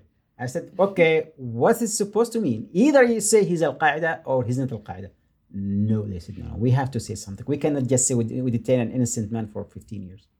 Well, that's the root of it, isn't it? Yeah. And this is what hurts most, being knowing that you're an innocent and they detain you, is like, they didn't want even to say sorry or to say, I didn't need them to say sorry. I didn't care if they say it or not. That would change nothing. So, but in the end, when I told him I want to be that person, no, you cannot be that person. No, I'm that person. So just how it's just Guantanamo is crazy. Yeah. It was like a show experimenting on us and show to the world. George W. Bush, what he told his people. In 2002, one of the CIA guys came. He wanted to recruit me. He brought my file and he brought a copy of the Quran.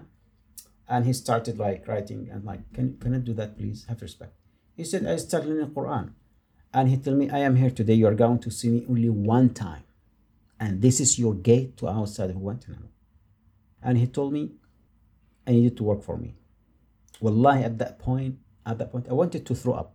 I felt like someone served you the nastiest shit ever in a clamshell and actually eat it. I was respectful. I said, look, I cannot do that. It's against I cannot. It's hypocrisy. It's forbidden Islam and so on. And he said, okay. And I told him, but I have done nothing. I have done nothing wrong. He said, I know. But he told me what I should tell the White House. He would do like, what should I tell the White House? What should I tell the Congress? We have only here teachers, charity workers, and scholars, and journalists. Where is Al-Qaeda? Where is Allahu Akbar? Where is jihad? I said, I don't know, but I have nothing to do with that. Yeah. It's not your responsibility to... No. He told me, Wallah, sister, he told me word by word. He said, look, every war have victims and consider yourself one of them. So when he left the room... So disgusting. Just like that. Yeah. When he left the room...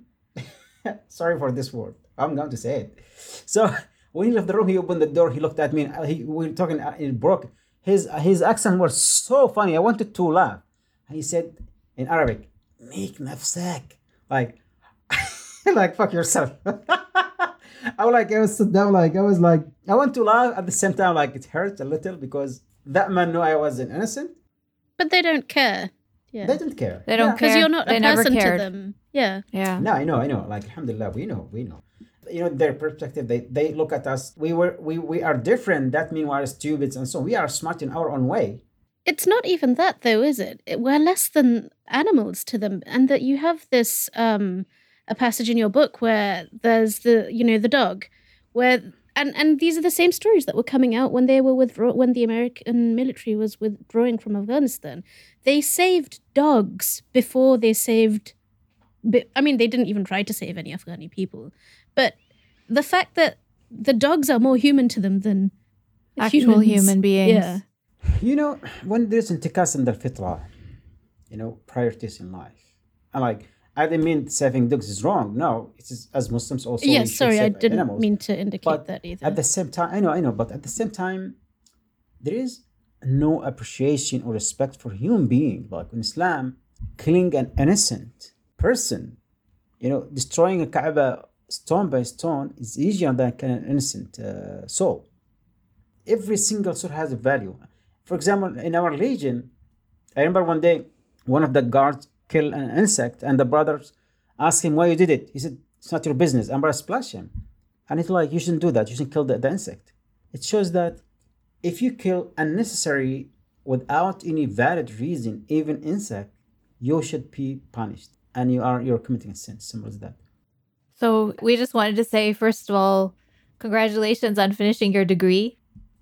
Mashallah. Yes, I'm my second degree. I'm studying master. Oh, mashallah. So you're on your second degree. Now I study master. I study project management and industrial 4. Oh. So you, in your thesis for your bachelor's, you wrote about, the sort of the reintegration of the men who are at Guantanamo into regular life. Yeah, it was about rehabilitation and reintegration of former Guantanamo detainees into social life and labor market. I have been for years communicating with the brothers. We have WhatsApp groups. I look into some NGOs, other countries where the brothers managed to, to integrate or become part of the society. Others where they couldn't, the reason, the challenges, the difficulties, the recommendations, and so on. Yeah. And now I work with Cage as Guantanamo project coordinator, and we work on also helping work on the closure of Guantanamo and helping the brothers after Guantanamo. And also now one of my projects here, Life After Guantanamo, is say hi to sister. Yeah, so for our listeners, Mansoor is showing us this wall of Post-it notes behind him. Can you tell us what those Post-it notes are? Yeah, those notes are my next book, inshallah, which is Life After Guantanamo. And it is not just my story, it's all the brothers' story and the world that we miss so much. We need to see how it's changed, how it become crazy, and Ya Allah, please stop the killing, the war, and it hurt a lot because after 15 years Guantanamo, when you come out to see those atrocities, the killing, the wars, where humanity is going, toward what, to what end? It was fascinating how we become so advanced. Technology, science, space, medical, it is so amazing. But we are losing our humanity. For the last 20 years, how many people killed? We should be better than this. We should be loving each other and accepting each other. The problem is within us. It's within ourselves. Ignorance, greed, selfishness, hate, grudge, blindness. This is the disease within us that shape our world. I'm sorry, So No, that's yeah, very true. Yeah. إن الله لا يغير ما بقوم حتى يغيروا ما بأنفسهم. Nothing will change until you change within you. The change started within you. Yeah, Allah Yes. does not change a people until they change themselves. That's a quote from the Quran. And sometimes, like, you know, I'm helpless.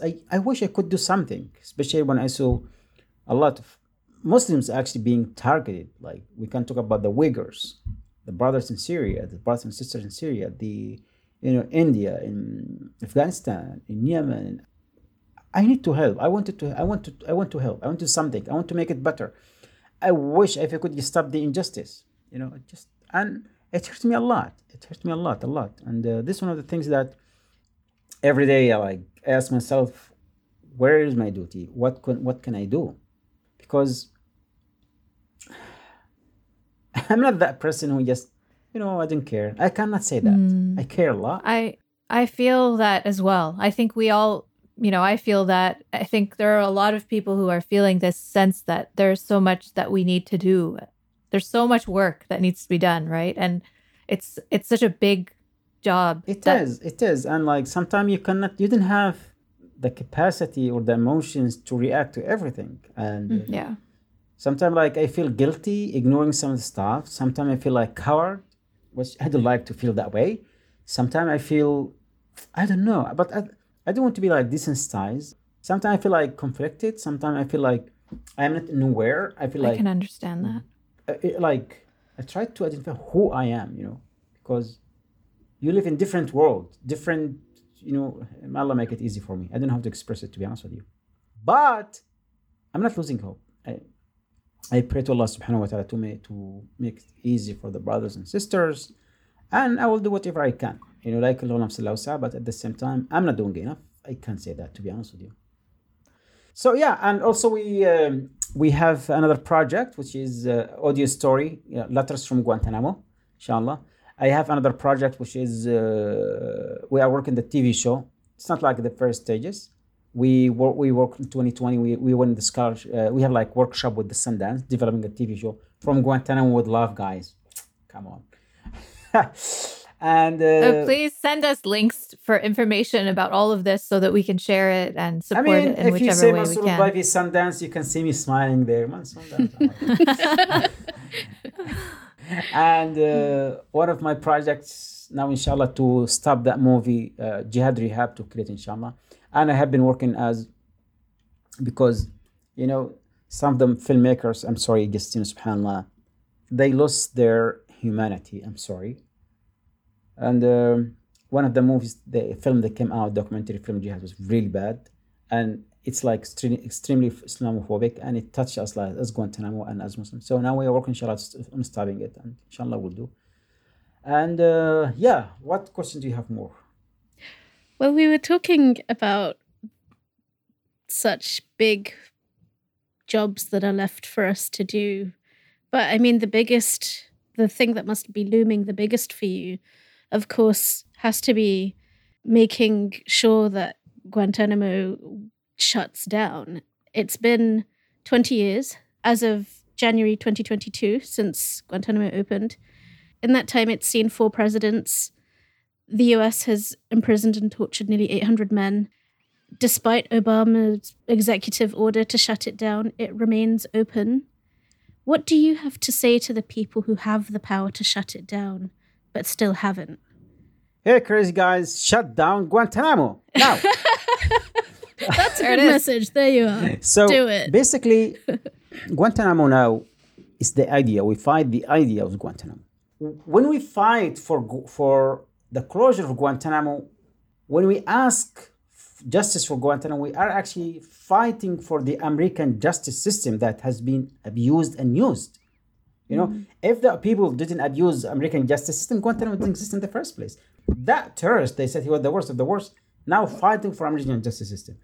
First. Yeah. Secondly, there were worse places than Guantanamo, the black sites. Allah knows how many people were in the black sites. How many people died? Thousands. And Guantanamo compared to them as nothing. Trust me. They didn't just torture us, Guantanamo. They torture us, they torture our families, and they destroy our life. Yes. Our families, kids, wives, mothers, fathers, and so on. So Guantanamo now is a symbol of injustice, torture, oppression, lawlessness, abuse of power, indefinite detention, a death sentence for the people who stayed still there. Right, 39 people who are still incarcerated. Simply because we were Muslims. At the same time, that cowardness from Muslim countries, I have no other word for it. Because they're looking after the other interests, which will always come before human life for them. That silence, that what keep Guantanamo happen. Guantanamo now is everywhere. And you look Egypt, United Arab Emirates, Saudi, Syria, everywhere. Even like France, they had one of the politicians months ago, he had the audacity, he said, we need to create Guantanamo in France, targeting Muslims. So basically, yes, that Guantanamo gives some kind of legitimacy. Guantanamo, like everywhere, it's the idea being accusing people of being a terrorist, kidnapping them, imprisoning them indefinitely, torture, and so on. And it exists everywhere. So we are fighting the Guantanamo idea, that symbol that creates chaos around the world, targeting Muslims. You know, there's a strange irony in wanting to apply the actual American justice system to the prisoners in Guantanamo, because of course the American justice system itself is so flawed and full of problems. But the fact is that even that is better than the nothing that you have in Guantanamo. You know, at Guantanamo in 2013, I had an argument with one of the camp commander. In 2012, when he came to take over the camp, he said, you guys have more rights than the president of the United States. You have PS3, you have TVs, you have 20 hours lockdown. I said, look, cut your crap. Can you tell me why I'm here? What I have done? When you compare, before you compare such person, you should know you are talking about people who have rights, being committed some crime, serving a time. They stood before justice. They were sentenced. So if you think we have done something, if you believe in your justice system, we are ready here. Guantanamo, as I told you, it's a legally baseless place. Imagine, let's reverse. If those in Guantanamo were Americans, boys, or British kids, or French, wow, we would see a nuclear nukes flow every day. Basically. Yeah, but inshallah one day there will be justice. Justice will prevail. For sure. And alhamdulillah, you know, there is like around now, alhamdulillah, 20 brothers have been cleared for release. And 13 are still there. And I believe inshallah, the day is coming. They will be released soon, inshallah, and we keep praying to Allah subhanahu wa ta'ala. This is the least we can do. We keep the fighting for the closure of Guantanamo, bring the truth about what happened there. That's what I'm doing here now, and trying to educate like people about Guantanamo and so on. Alhamdulillah, there is a lot of support. There is a lot of help from many people. What would you like to see that facility become? You know, the way, for example, that Auschwitz as a concentration camp is now actually a memorial site. It's a museum. It's a reminder to people of what happened and why it should never happen. Do you have any thoughts in your mind about whether that site at Guantanamo should be memorialized in this way, or if it should be erased from she should. the face? I already told them at Guantanamo, you should keep that place. I will work as a tour guide there. I'm serious. Wallahi, I told him many times. I said, look, I will come work here to work as like a tour guys. As guide, that's what we did. They always like the guard. That one fight here and so on. Yeah, it should be kept. Actually would be incredible in a very strange black kind of way. You know, this is the thing that came out so much in your book and I actually listened to the audiobook, and my very first thought when the person who reads the book opens is, why is a woman reading it? And then immediately it's followed by your introduction about why you chose a woman, because everything is crazy, everything is upside down, nothing makes sense. So this was my experience with your book, was that even though there was such harrowing and painful things, there was also so much kind of laughter in it. Like, I found myself laughing at so many points. And the narrator who reads the book, the laugh was in her voice as she read it. So and the same as we're talking to you now, when you laugh and you smile, it automatically makes me laugh. I wrote that book, trust me. Yes. Look, that not just, I lived it like second by second, day by day, night, year by year. Then I wrote it over and over again. Then like, yes, of course. I'm really glad that we managed to publish the book, alhamdulillah, and I really appreciate the support from the sisters and brothers, especially. Honestly, I get a lot of support from the sisters and brothers in the United States, in England, and Jazakumullah khair. It means a lot. And also, I intentionally tried not to put a lot of hardship or the torture. Like I said, yes, we need to put it just a little, and what I can say the book, it is really an important piece. It's the only piece that covers 15 years of Guantanamo. And hey, can you talk to them, please? Okay, just a second.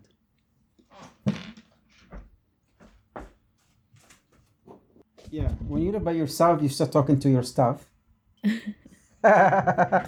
So basically, this is the draft of the book from Guantanamo. This is the... Oh my goodness. Yes. Oh, wow.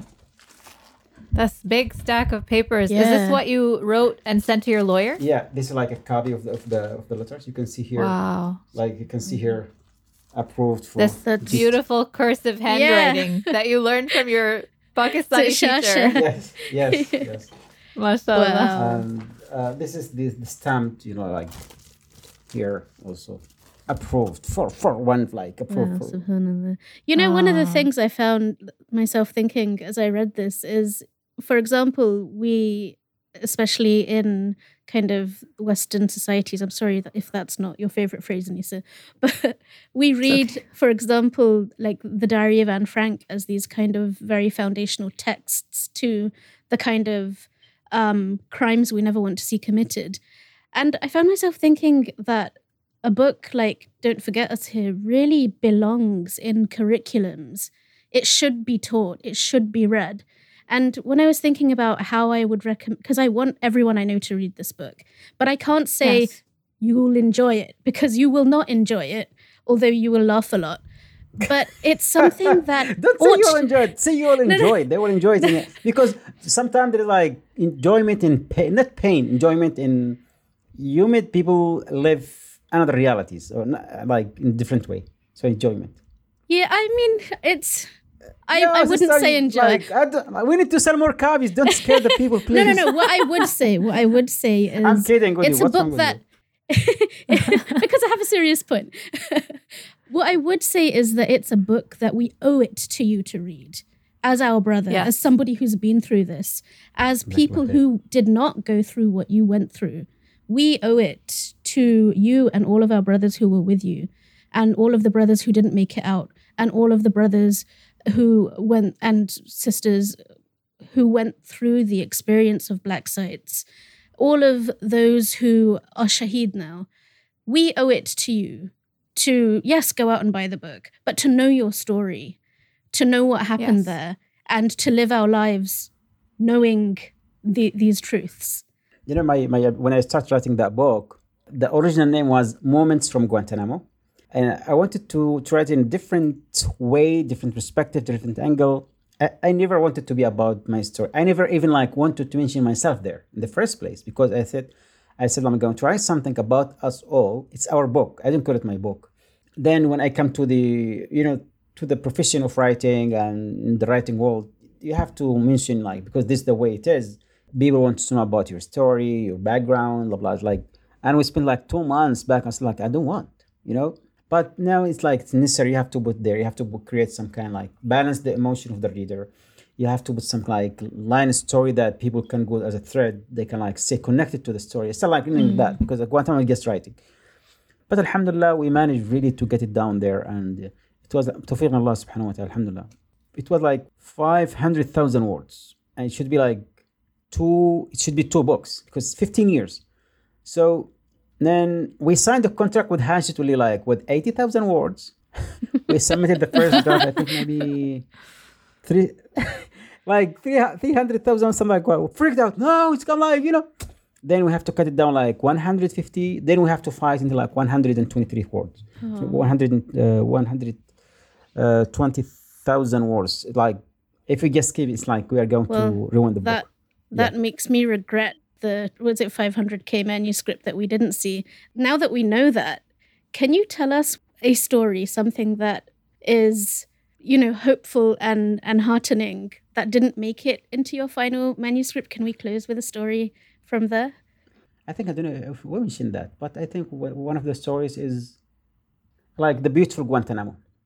I wrote just section, which like I extracted all the hardship, everything.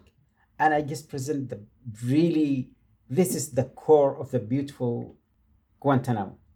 How 800 men arrived in a place, how that beautiful diversity, different culture, different background, and it actually melted. It's interacted first, melted, and it become like Guantanamo culture. Become like friendship, love, brotherhood, sacrifice with each other, supporting each other. I call it the beautiful Guantanamo. So this one of the stories, they said, there is no place. It's going like, I said, okay. So basically sometimes like, you have to work with the writers and editors and so on. But I extract all the hardship, all the torture, all the abuses, everything. The beautiful Guantanamo is there. Thank you for sharing that. And like inshallah, I will send you more painting. I will send you some files and paintings. I actually saw some of the artwork online, and it's really incredible. Yes, it's beautiful. Just astonishing. Yeah, I post every day. Because I have been working on the art, organizing and art exhibition in. Alhamdulillah, we organized the first exhibition in New York in 2017, and the U.S. government, the government belongs to government. We are going to burn the art at Guantanamo. People like, what? They show the art from terrorists and so on. Like I said, okay, guys. Then we have alhamdulillah another art exhibition in Coney University. Then we have another exhibition now in Virginia in Old Dominion University, and inshallah we'll have another art exhibition in March in Chicago in DePaul University. Then inshallah we are planning to create more art exhibition. One inshallah will be in England. I'm going to send you photos, inshallah. You will look at them. Amazing. Yes, please do share those, and we'll send those. We'll also share those with our listeners as well. Mm-hmm. And that's actually what we're going to ask you before we say salam is, where can people find you and your work on the internet? You can, I am on Twitter, Mansour Daifi, Facebook, Mansour Daifi, Instagram, Mansour Daifi, website, www.mansourdaifi.com. And you can find me in Serbia. You're welcome to visit me at any time. What else? Where? And I'm in Earth. And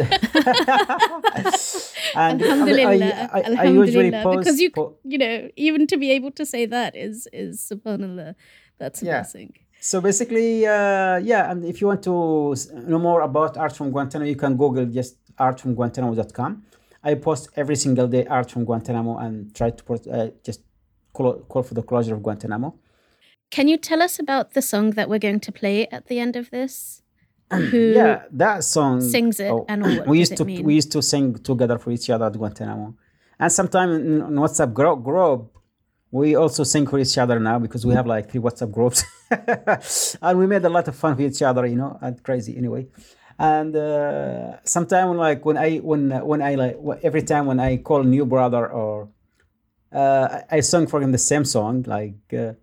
روح مع السلامة الله يزيدك أمن وسلامة روح مع السلامة الله يزيدك أمن وسلامة. Sometimes we make it like in a tone that like intimidate the guards, like provoke them. Because Arabic scares them. All Arabic scares them. No, just imagine 100 or 200 people sung collectively at the same time. Mm-hmm. It's like thunder, really, really. And the interrogators used to punish us because they think like it's challenging for interrogators. So روح مع السلامة means go with peace. May Allah grant you peace and safety. And جزاكم الله خير, my sisters. Really enjoy talking to you guys. And جزاكم الله خير والله يحفظكم. And please pray for the brothers and the sisters everywhere. Jazakallah khair to you for giving us your time, especially on a special day like this. And also, I want to tell you that my grandfather's name is Mansour. And wow. Okay, send him my best regards. Well, he's returned to his maker, but my father named my brother the same name to honor my grandfather. So my brother is also called Mansour. So you are my brother twice. Is he a troublemaker? He has been, yes. Okay. He's a big troublemaker. Okay. And I told my mother that we were going to speak with you today, and she was sending you her love and her salams. Yes, please send her my love and salam to her. I love you so much for bringing this beautiful soul to this world. I mean, you. I'm serious. I mean, mother is just it's a blessing to have mother around you. Yes, absolutely. Yes. And Anissa's mother is kind of the mother to us all, so Yeah. Till her next time we meet, inshallah. I want her to cook me like very good meal. I'm hungry. Oh, I'm kidding. Seriously though, if you ever come to the United States, our home is your home. Oh, thank you so much, sister. I think like we're not allowed to come to the United States because if we come, we will be able to show the government they want us to come there. Yeah. But I mean, I can't tell you how painful it is as an American Muslim to know like what our government it's did not your to... Look, first of all, I told all the people, Muslim and Muslim, it's not your fault. Don't blame yourself because those gangs, George W. Bush and his species, I mean, they don't stand for represent Americans, to be honest with you. Alhamdulillah, and if you ask all the brothers, wallahi, we didn't feel hate or grudge against Americans. Alhamdulillah, there is a lot of Americans who are actually supporting and fighting for the closure of Guantanamo. Actually, most of them are all of them are Americans. Lawyers, journalists, activists, and so on. Alhamdulillah, this is good everywhere. Yeah, it's our job. If we don't fight for it, who else is going to do it? We have to make our government do it. Jazakallah khair, Sister Anisa and Khadija. Sallallahu yahfadkum jami'an. And my regards to your families and to the brothers and sisters. Jazakallah khair. And I'm sorry for the bad words I said in this interview. Please forgive me. I don't think the situation could have taken anything less than those words. So where can people find us, Anisa, on the internet? You can find us on Twitter at MIPSPod, MIPSPOD. And you can email us at musliminplainsight@gmail.com. And you can subscribe to our podcast at musliminplainsight.com. And our brother Mansoor Al-Daifi, Jazakallah khair for joining us today. It has been such an honor and a blessing to meet with you and to speak with you and to listen to your words. Please keep us in your du'as. Assalamu alaikum wa rahmatullahi wa barakatuh. Wa alaikum assalam wa rahmatullahi wa barakatuh. في رضاك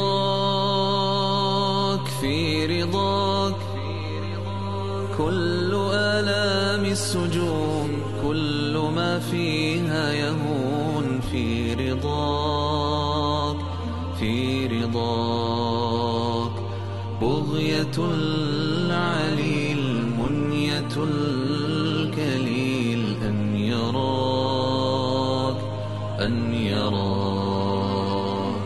من سواك إن تفانى في هداك أو تسامى في حماك إن تفانى في هداك أو تسامى في حماك من سواك يطلق القيود يمنح الخلود كي يراك